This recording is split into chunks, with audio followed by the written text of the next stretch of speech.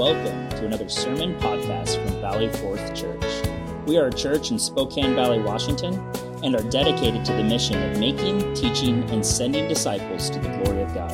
If you like this podcast, please subscribe on Apple iTunes, Sermon Audio, or wherever you find your podcasts. Also, check out our YouTube channel for additional content at youtube.com/Valley Fourth Church. Now, here is a message from Pastor Joe Hirsch. We continue in our study through the Gospel of Luke, verse by verse. We come now to Luke's account of the trial of Jesus. Let us hear together the Word of God. Luke chapter 22, verses 63 to 71. Now the men who were holding Jesus in custody were mocking him as they beat him. They also blindfolded him and kept asking him, "Prophesy, who is it that struck you?" And they said many other things against him, blaspheming him. When day came, the assembly of the elders of the people gathered together, both chief priests and scribes, and they led him away to their council. And they said, "If you're the Christ, tell us." But he said to them, "If I tell you, you will not believe, and if I ask you, you will not answer. But from now on, the Son of Man shall be seated at the right hand of the power of God." So they all said, "Are you the Son of God then?" And he said to them, "You say that I am." Then they said, "What further testimony do we need? We've heard it ourselves from his own lips." This is the Word of God, which by its unique power can reveal truth about man and God. May we see all that he has in both today in Jesus' name. Amen. You can be seated. Thank you. We continue a sad trek through history's most wicked night. I entitled it that some weeks ago as we moved into Luke chapter 22. We come now to the end of that chapter sweeping through history's most wicked night. Jesus himself called it in verse 53 of Luke 22, the hour of darkness. It was sweeping over all the people that were involved in that terrible night. It began with the betrayal of Christ by Judas and all the drama leading up to that and through it. It continued with the attack by Satan upon Christ in the Garden of Gethsemane, seeking to divert him from the cross, calling out to everything in him not to take the cup of the wrath of God. And Jesus was victorious over that great attack. It progressed through the sad betrayal in a way, certainly the denial of Jesus by Peter in the courtyard, which we saw last time. And now it approaches dawn, and that terrible stretch of hours ends with the most unjust trial in human history.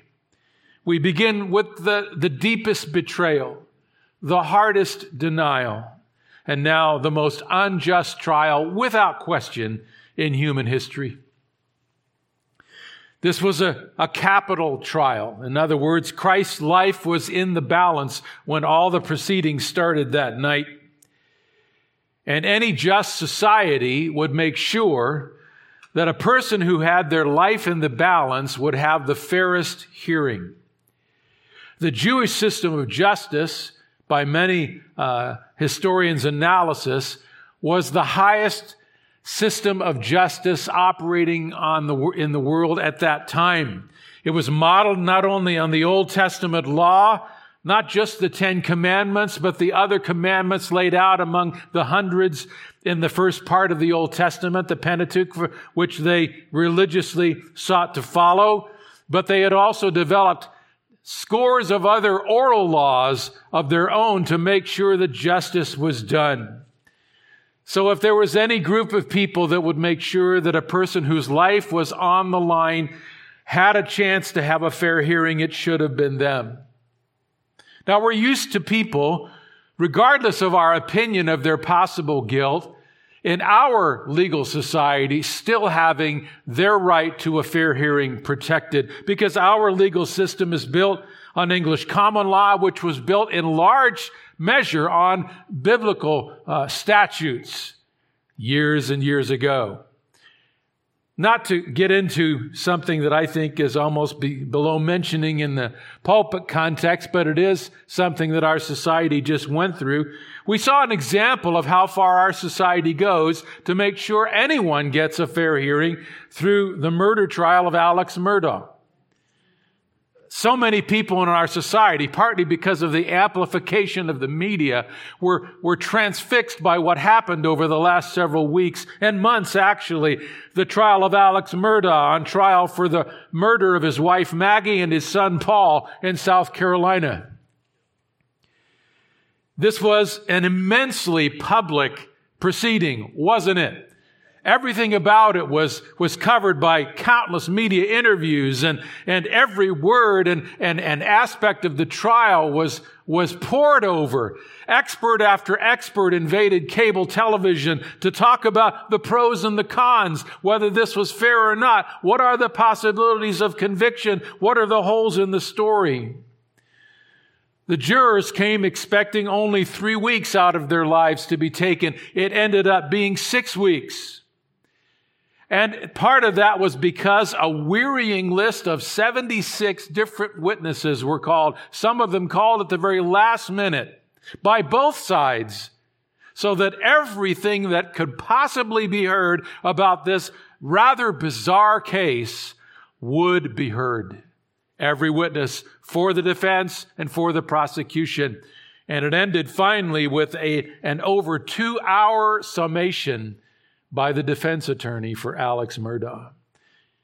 We know that 2-hour summation was only 1 hour less than the entire time it took for the jury to make its decision. 3 hours later, they came back with a conviction of guilty. We all watched that.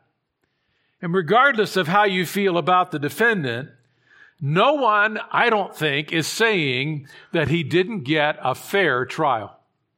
It's impossible from the human scale to say that more could have been done. So our society went out of the way for someone to have that kind of a hearing based on the laws of our history and many of the principles of the Bible. Certainly the Jewish court system should have gone even farther because of how close they were to God's moral law and how God had instructed them. But the trial that Alex Murdaugh got bore no resemblance to the trial that the blameless Jesus got. Alex Murdaugh had multiple opportunities for full and transparent justice. All of the opportunities that should have been there for Jesus were not given to him. His trial was a sham. The blameless Jesus of Galilee. Jewish law said it was supposed to be all done in public. None of what we read about in this text was done in public. It was all rammed through secretly in secret rooms with secretly gathered groups at night. Any trial where a person's life was on the line, any capital offense trial by Jewish law had to take place over at least 3 days. Christ was declared guilty by Caiaphas, we'll see, in less than 3 hours.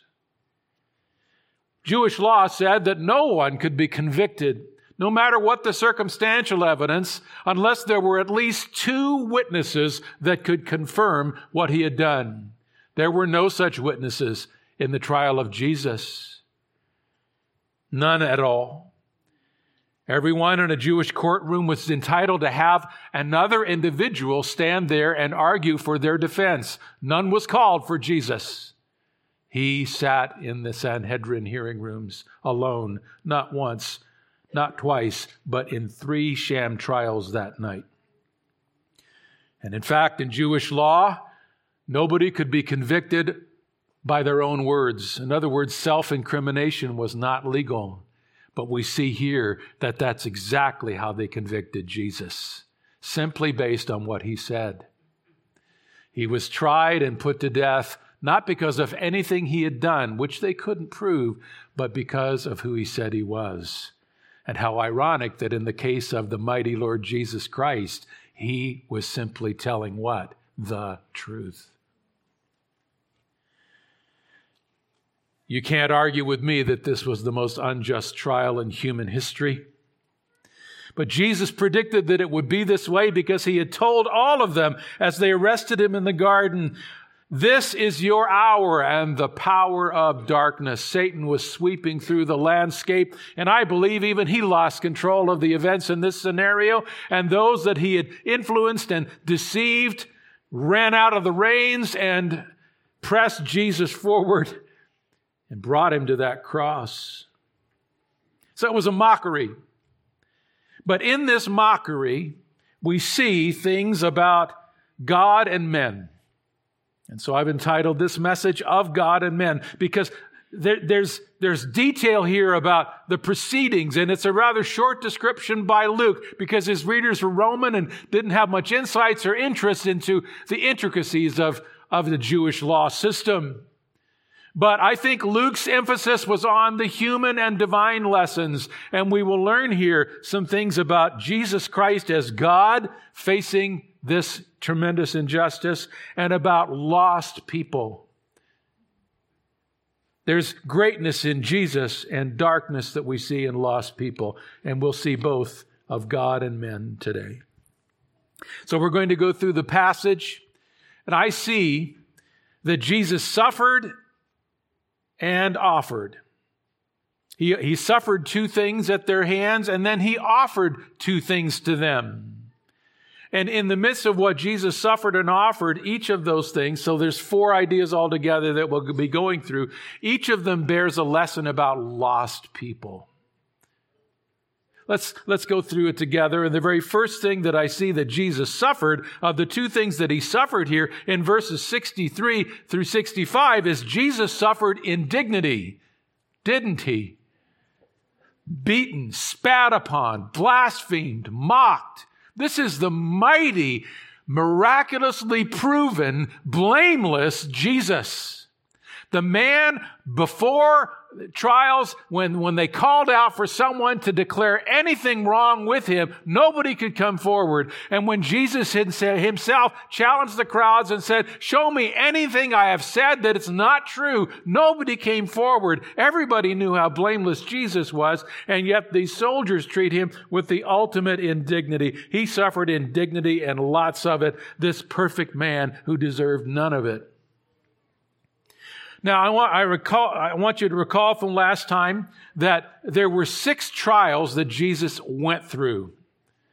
They were all sham. They were all manipulated by fearful or self-protective people to get Jesus out of the way, to get him off their hands, and in some cases onto that cross.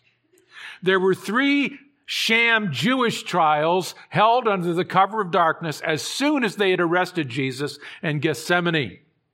And then there were 3 other trials after day had broken that they took Jesus through at the hands of Pilate and Herod. There were 2 hearings before Pilate, sandwiching around one hearing, if you could call it that, by the tin pot king Herod.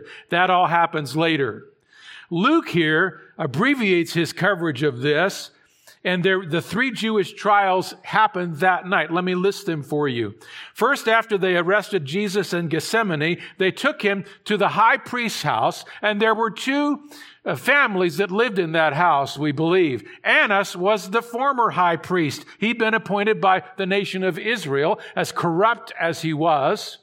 He'd been high priest, and the high priest was to be high priest for life, but he was even more corrupt than the Romans could tolerate, so the Romans took him out of office, and they placed his son-in-law, Caiaphas, in as the actual high priest.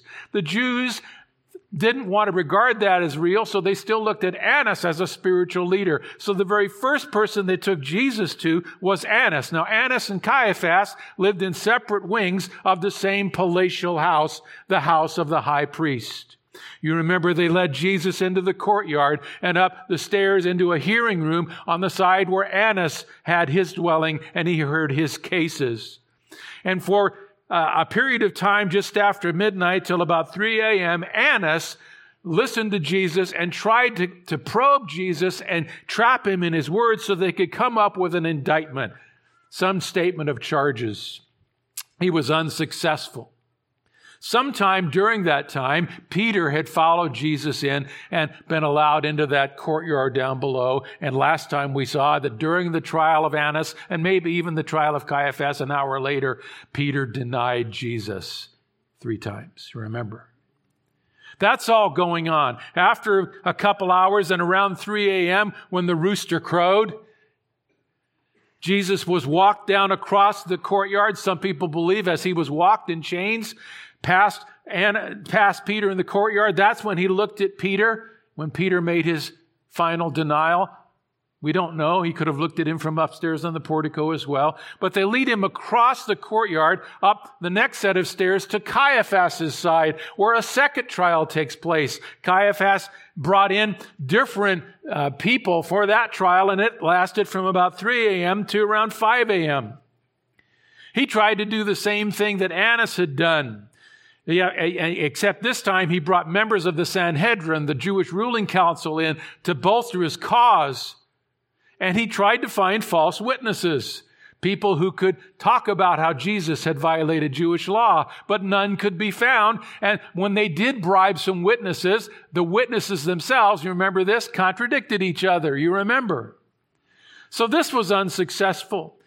Caiaphas finally decides to put Jesus under oath, and he says, I adjure you, tell us, are you the Son of God? Are you the Christ? And Jesus in majestic power looks at him and says, I am.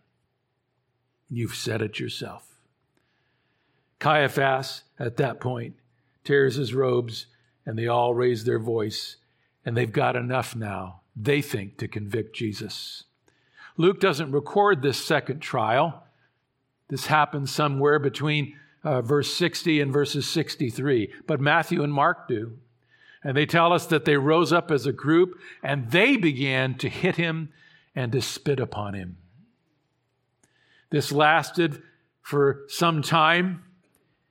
And then they took Jesus and put him in a holding cell because they wanted to hold one third trial. This one would be after daybreak, and it would be in where the Sanhedrin all gathered in a place called the Palace of Cut Stones. It was the supreme courtroom in the temple. Why did they want to do this? Because they all knew that the 2 trials they just put Jesus through were illegal. Because Jewish law said you can't try anybody at night either. So they'd already beaten him. They'd already tried him. They'd already declared him guilty. But now, in order to fulfill the law and be above any criticism, they decided to go through the whole thing again in their official meeting room. Ask him again, challenge him again to say who he was, and they would be able to put it on the record. Aren't these people incredible? That's how wicked they were. So they make ready for this hearing. They're going throughout the city, gathering all of the Sanhedrin, the 70 members, into this great palace of cut stones, this meeting room of the Supreme Court of Israel. 35 sat on one side, 35 facing the others on another set of raised seats. And the high priest would sit on a larger seat in the very point of the room. The accused would stand before him in shackles. And then they had a scribe on either side of the accused writing down not one court record, but they had 2 court reporters in the room to put it into the record of Israel. That's what they wanted to do. They wanted this to go on record so they could say that they were clean. Now, some period of time elapsed between the second trial and when they got the elders together, it took a little time, so they put Jesus in a holding cell. And that's where we pick up Luke's description in verse 63. Now the men who were holding Jesus in custody were mocking him as they beat him. Who were the men? The guards that managed the prisoners of the Jewish court system. These were not Romans. The Romans beat him and mocked him later. These were Jewish guards. He was at their mercy. He was manacled. His hands were bound. And so they took turns beating and mocking Jesus Christ while the third courtroom was filling up. They mocked him. They used all the names that they had heard in the courtroom. The Christ, the Son of God. They used the very title of prophet that he had been given by all the people. And they mocked him with names to make fun of the fact that right now he didn't look like much of a king or a prophet to them. Then they took a childhood game. You can read about it in ancient history. Children would put on a blindfold and then they would playfully come up and hit the shoulder or the cheek of the kid with the blindfold, and the kid would try and guess who it was. And they took it to a brutal new level. They blindfolded the Savior, and they didn't just love tap him. The Bible says here they beat him. They beat him so the skin came off. They beat him until the body swelled. The word beating here is in the imperfect tense, which means they beat him as long as their strength held out. It went on a long time. Matthew tells us that they also spat upon him. The covered head of Christ, maybe they put a shroud over his head or tied a blindfold around him, and they just went at it. You got to think of the merciless nature of that. They beat him, they hit him in the face, but we kind of have a sanctified version that they just stopped there. They hit him a few times. No, this was a defenseless prisoner whom they hated, who had his hands bound and his face covered up. And they went at it. They hit him in the face, they hit him in the solar plexus, they hit him in the kidneys, they hit him in the groin. They were utterly merciless, and he had to crumple under the pain, and he took it all, and they just intensified it. The blindfold, blows coming at him, side of the head, eyes, jaw. Prophesy, who hit you? Boom. Then another coming from another side, a different voice. You know all things. Tell us who just hit you.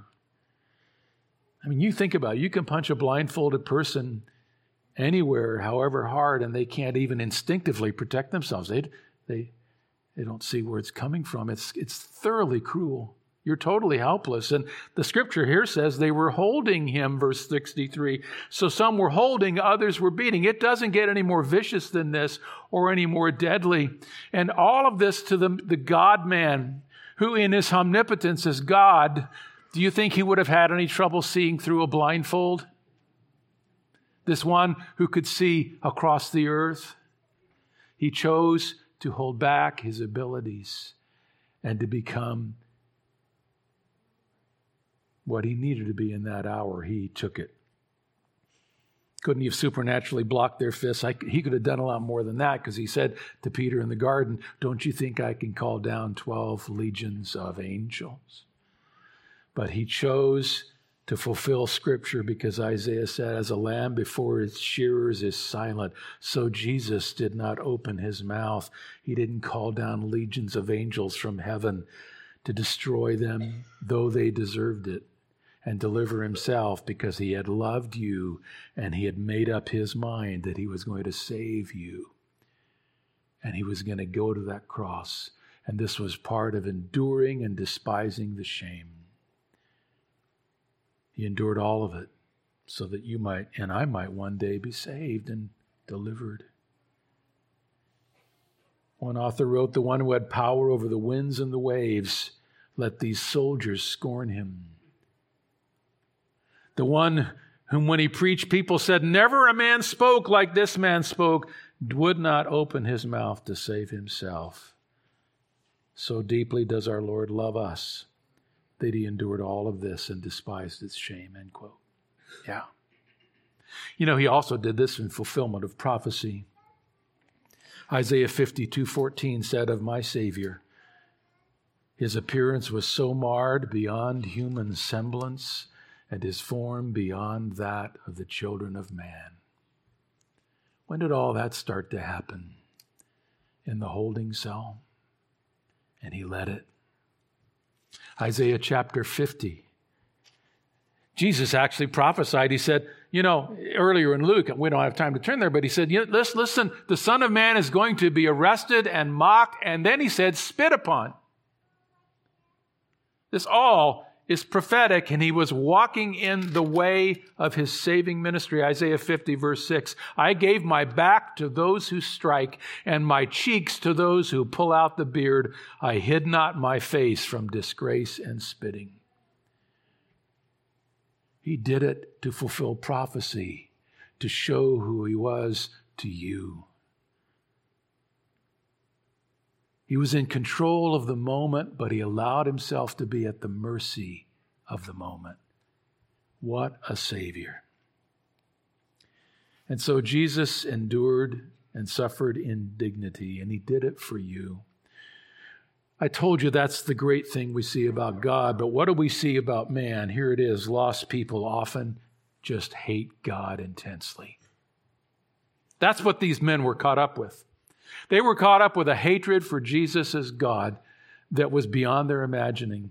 Jesus said this is the hour of darkness. There are times when lost people just hate God intensely. They just do.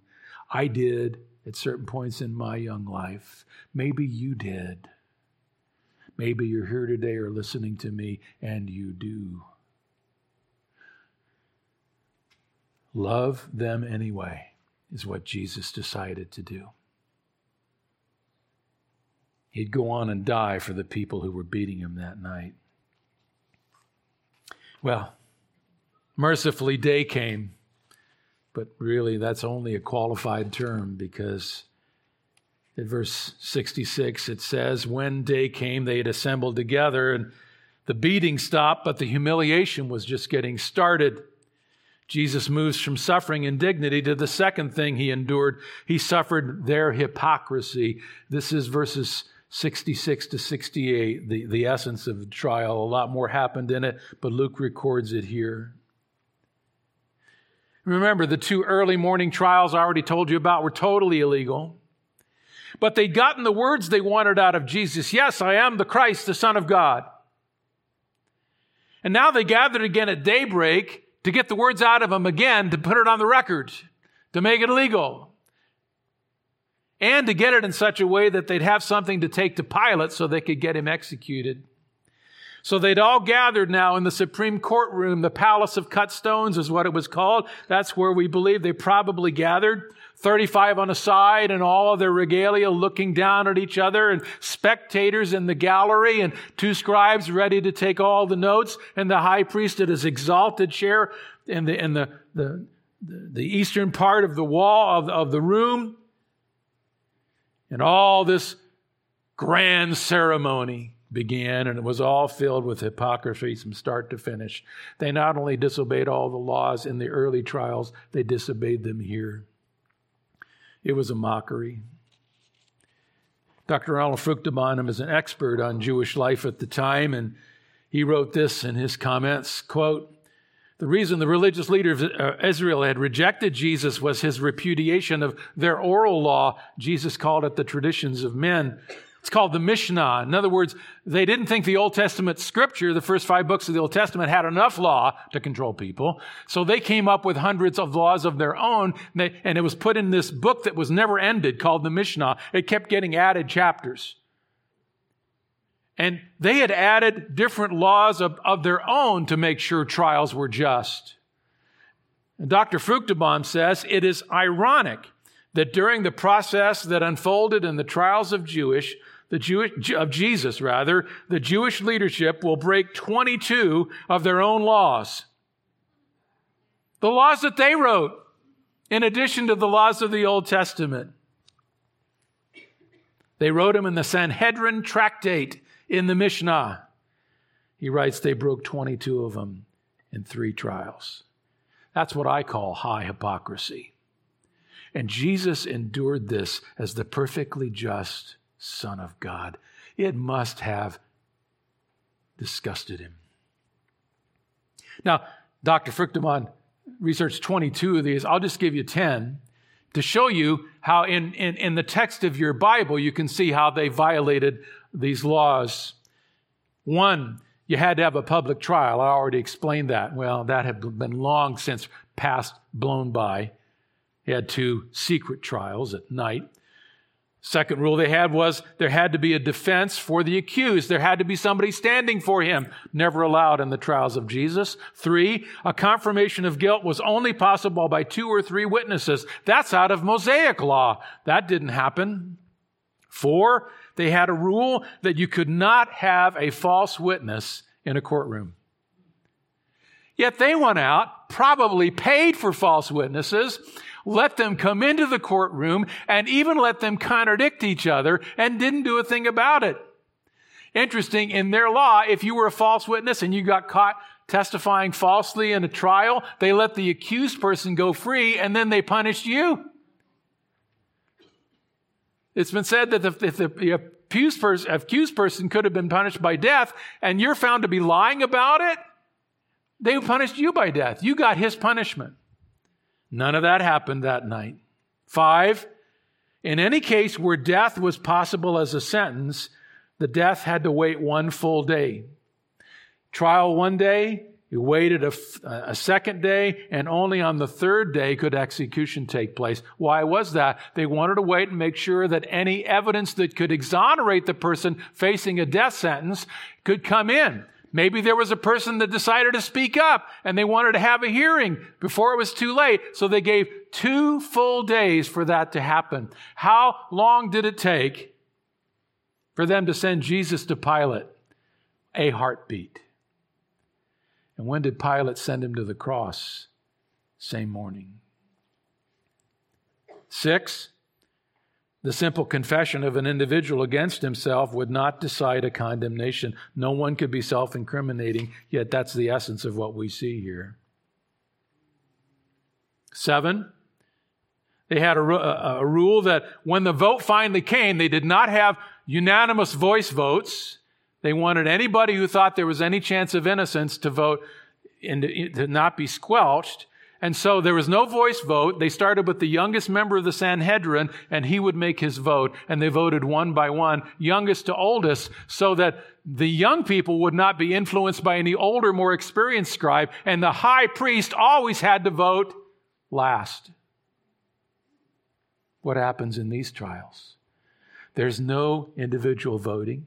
Can you imagine what would have happened if Nicodemus or Joseph of Arimathea had had a chance maybe to speak?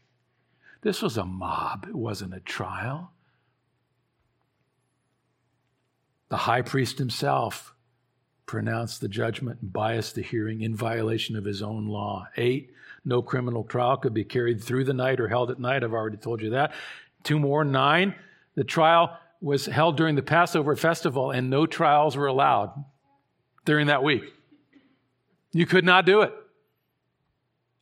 Everybody in town knew that one. Brazen. And here's the 10th.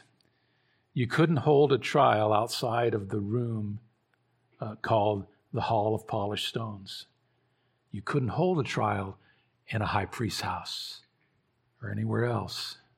They'd already done it twice. And yet, I've read that the Sanhedrin had you could call it a mission statement or an axiom. It might have even been on a plaque somewhere in the hallway. This was their motto. The Sanhedrin is to save life, not destroy it.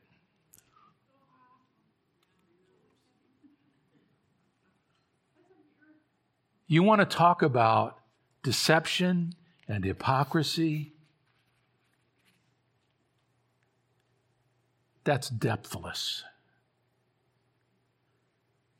They were satanically energized. Jesus said, this is the night of the power of darkness. They ignored their own laws all night long and into the day.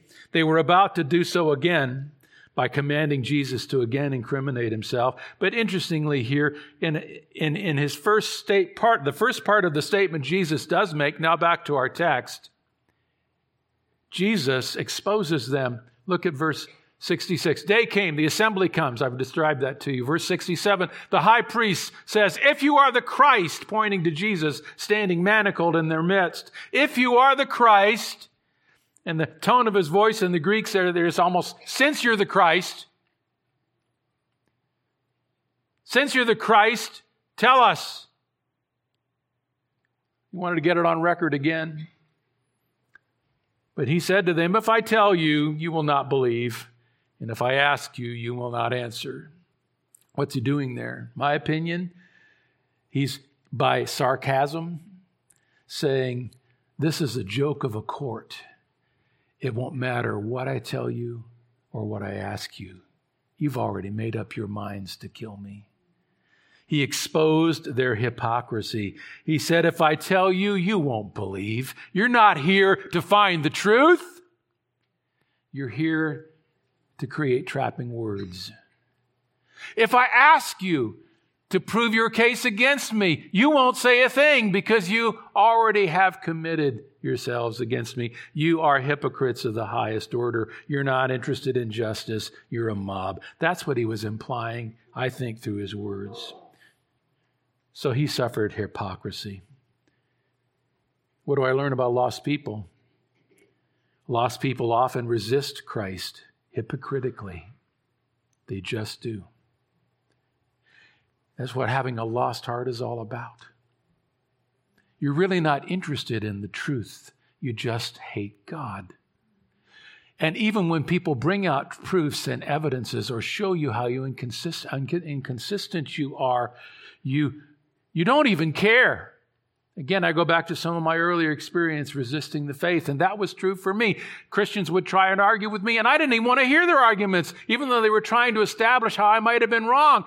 And if they did give me evidences, it blew past me, and I came up with another grievance from this way or that way. I was a hypocrite.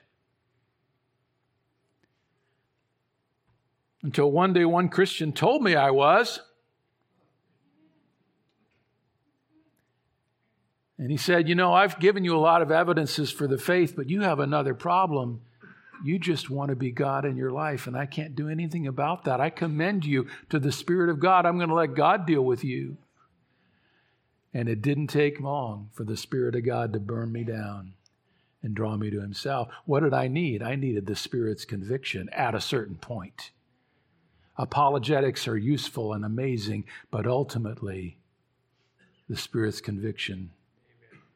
And that's why Jesus exposed them. And we're going to see exactly the fruit that bore toward the end of this message. Here's now the two things that Jesus suffered. Now, he suffered indignity and their hypocrisy, but now we see him turn the tables and he offers them two things. The tables turn in verse 69 with the word but. But from now on, the Son of Man shall be seated at the right hand of the power of God. He goes from making a statement about how hypocritical they are to making a declaration. See, there was a second part to his answer. The first part was a comment about how hypocritical they are. If I tell you, you won't believe. You're not interested in believing. If I ask you questions, you're not interested in answering. You've already tried me. You're hypocritical to the core. But from now on, the Son of Man shall be seated at the right hand of the power of God. He was telling them two things. In terms of offering them certainty, he was telling them, you can be certain about two things. One is, I am certainly the Son of God. He was quoting a very familiar verse to them, Psalm 110, verse 1. And he was applying it to himself as God, as the Son of God. And they thoroughly got the message when he said, from now on, the Son of Man shall be seated at the right hand of the power of God, Psalm 110:1, a clear statement of equality with God and the sonship. It was so clear that they even got it. Because they all said in verse 70, so are you the Son of God then? That's what he was saying. And he said to them, you say that I am. That may be a little confusing in your English Bible, but Dr. Fruchtenbaum again comes to our rescue and says that was a common Hebrew sentence at the time that basically is our version of, you said it. So in a moment, he declares who he is because the time has come to declare who he is. He's not doing it because they baited him and made him slip. He's doing it because that's who he is. And they need to know, they need to go on record in heaven for who they're about to crucify. They're scribbling records on earth here about who they're getting rid of. Jesus very clearly states who they're crucifying. So I am certainly the Son of God. Now, they were pleased because they got what they wanted, because they could take the word Son of God and turn it into King of the Jews, and that would frighten Pilate enough to execute him in a few hours. So they thought their work was done, and they said, verse 71, what further testimony do we need? We've heard it ourselves from his own lips in violation of our law, but we heard it. They were so excited about that the next thing they do is chapter 23, verse 1, then the whole company of them arose and brought him before Pilate. But there was a second thing that Jesus was saying when he said, from now on you will see the Son of Man seated at the right hand of the power of God. He told them, you can be certain about two things. Number one, I'm certainly the Son of God. And number two, you will certainly face me again on Judgment Day. You see, the statement that he made was really a description of the future. Matthew reveals that Jesus actually added, Luke doesn't have it here, but Matthew and Mark both do. I believe Matthew in Matthew 26:64 shows us that Jesus merged Psalm 110:1 with Daniel 7:13. What did Jesus fully say in that courtroom? Matthew 26:64, Jesus said to him, you've said so, but I tell you, from now on you will see the Son of Man seated at the right hand of power, Psalm 110:1, and coming on the clouds of heaven, Daniel 7:13 and 14. What's that a prophecy of? The return of the Son of God to judge the planet and to judge his enemies, to set up his kingdom on the earth for 1,000 years, and at the end of that, to create a hearing room called the Great White Throne Room of Judgment, where he would sit on his own exalted throne, and he would judge every man and woman in history for how they accepted and rejected it. Guess who's going to be standing at that judgment someday? Every one of them in the room. Jesus was making a prophecy. He says, this is your hour. This is the hour of darkness. You've convicted me in your penny ante, law-violating, hypocritical little dance. But soon, after you crucify me, I will rise, having atoned for sin. I will ascend into heaven, back into my throne room, and I will be seated again at the right hand of my Father. And I will await, according to his promise, the time that he makes all the nations a footstool for my feet, and then I will visibly return. I will judge not only those nations, I will then walk into the great white judgment hall in Revelation 20 and sit on my own seat and will judge you. That was a prophecy that covered all of history. You and I will see each other again. It really wasn't an answer. It was a statement. It was a promise. Who was in control of that courtroom? Jesus Christ. Who was really on trial? Jesus? They were. And they plummeted into moral failure. And it was as if Jesus was saying, I see you're taking good notes. Well, my Father's taking good notes too. And one day, his record of this trial is going to be read back in the great white hall of judgment, word for word, thought for thought, and you will make a defense. It was a promise both of majesty and of goodness. It was a warning. How great he is.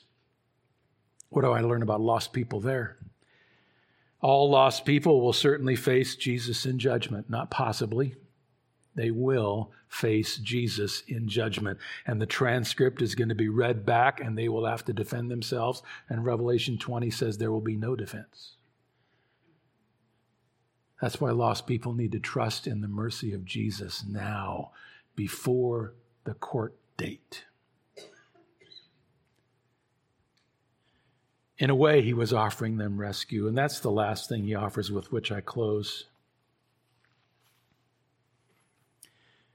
I think not only did he offer them certainty that he is who he is, and they will face him, but lastly, he offered mercy. Now, I admit I don't get this from the text, but I get it from all that followed. Let me explain. Although I think there was a manner of mercy in him telling them, listen, judgment's coming and I will be your judge. Don't do this. Or if you find yourself caught up in doing this, come to me for mercy. But he did finally offer mercy. He didn't offer it with words in our text, perhaps because he was interrupted. We know he was certainly interrupted as you look at our passage, because as soon as he stated this great promise that I am seated at the right hand of the power of God, so they all said, are you the Son of God then? And he said to them, you say that I am, you said it. And they said, what further testimony? You get a sense that everybody just swept up in outrage, and he was taken by the guards almost mid-sentence at that point and taken to Pilate. So the trial ended with the rising up of a mob. So he didn't offer it with words in our text. He was perhaps interrupted in this eruption and hustled away to Pilate, but he did offer mercy a few agonizing hours later in your Bibles in the next chapter, in Luke 23, as the cross was raised, and verse 34, what did he say? And Jesus said, Father, forgive them, for they know not what they do. And who was standing there to hear him? Verse 35, and the people stood by watching, but the rulers scoffed at him. Who was around the foot of the cross to make sure this deed was done and this problem was taken care of? The very people who'd been in that courtroom. And Jesus looks down upon them and says, Father, forgive them. They know not what they do. He offered mercy. And that wasn't just a statement. Listen, that was a prayer of the Son to the Father. And what does the Father do with the perfect, wonderful prayers of his Son? Does he answer them or not? He answers them. How do we know he answered them? Because beginning that day and sweeping all the way through to this day, countless billions have found forgiveness in the Lord Jesus Christ. And the people on the hillside that day found forgiveness. The centurion among them, perhaps all of the centurion guard there, according to the Gospels, found faith in Christ. The thief to his right, faith in Christ. Some weeks later, on the day of Pentecost, after he had risen and he had sent the Holy Spirit, thousands found faith in Christ. And wouldn't you know it, a few weeks after that, Peter and John heal a lame guy at the door of the temple. They get swept up by the same guards and the same chief priests and the same Pharisees, and they get stuck into a trial of their own. This is in Acts chapter 4. And guess where they get led? Right back into the great palace of hewn stones. Before the same high priest, Caiaphas, the text tells us. The same Pharisees. And Annas was there, verse 6 of Acts 4. And what happens?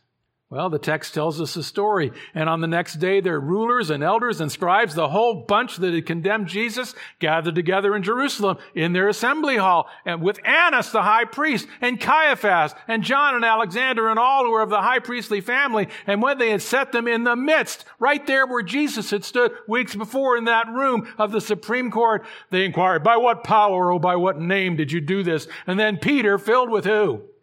The Holy Spirit.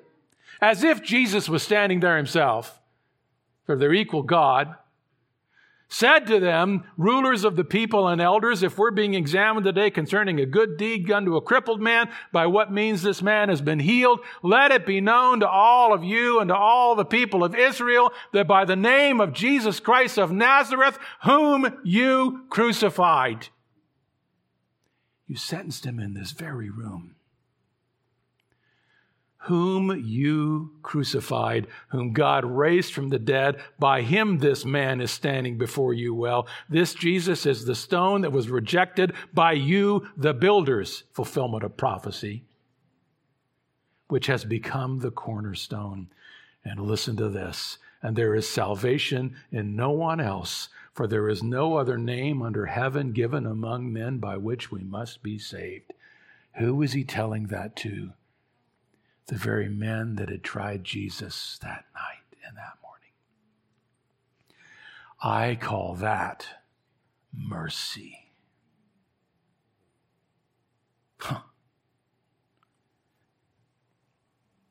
And you know, that message had already begun to turn hearts, but you take a look at chapter 6 verse 7. Something began to happen, and sometime later, an amazing statement is made in Acts 6 verse 7, "And the word of God continued to increase, and the number of the disciples multiplied greatly in Jerusalem, and a great many of the priests became obedient to the faith." Who knows who was among them? Maybe somebody that raised his voice and condemned Jesus that early morning, now struck by his majesty and mercy, bowed the knee. What do I learn about lost people there? Here's the last thing. When it comes to lost people, whosoever will can always come. Until the very last breath, whosoever will may come to Jesus. Even if you sat in a room and condemned him to the cross, you can come to him for mercy. Even if you beat him in a holding cell until he was senseless and bloody, you can come for mercy. Even if you nailed his arms, his wrists to that crossbeam, you can come for mercy. No matter how you've treated him, you can come for mercy.